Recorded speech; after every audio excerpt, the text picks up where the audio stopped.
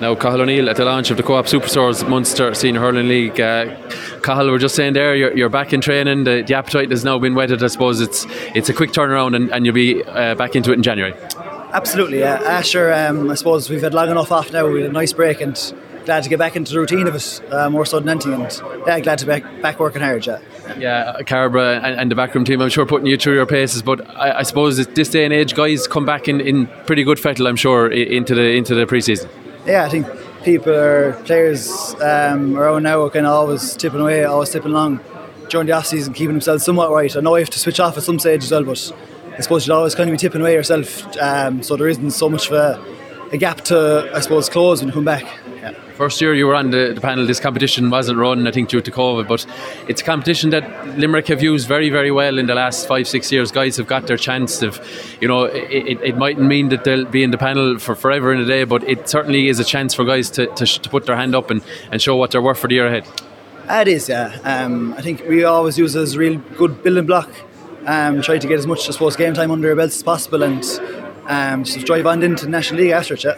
Yeah, the competitive nature of it as well. I suppose challenge games are one thing, but getting out there, we've seen the crowds in the last couple of years have been quite good as well.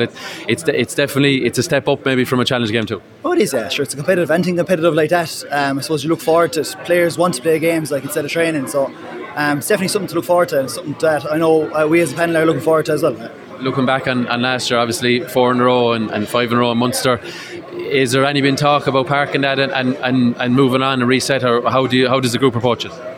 Look, we enjoyed what we achieved last year, but I suppose last year is last year now, and we're looking forward to 2024, and we're just trying to prepare as best as we can for the season ahead. And what we did last year won't matter a bit when we cross the white lines there in January or February.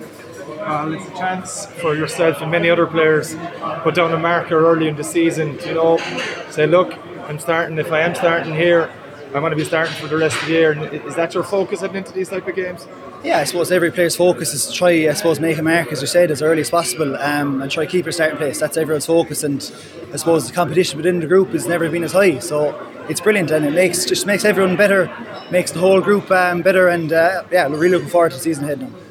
Clare and Cork up in the competition, it won't bear any resemblance to what happened last year or what happened later in the year, but all the same, you're up against familiar players.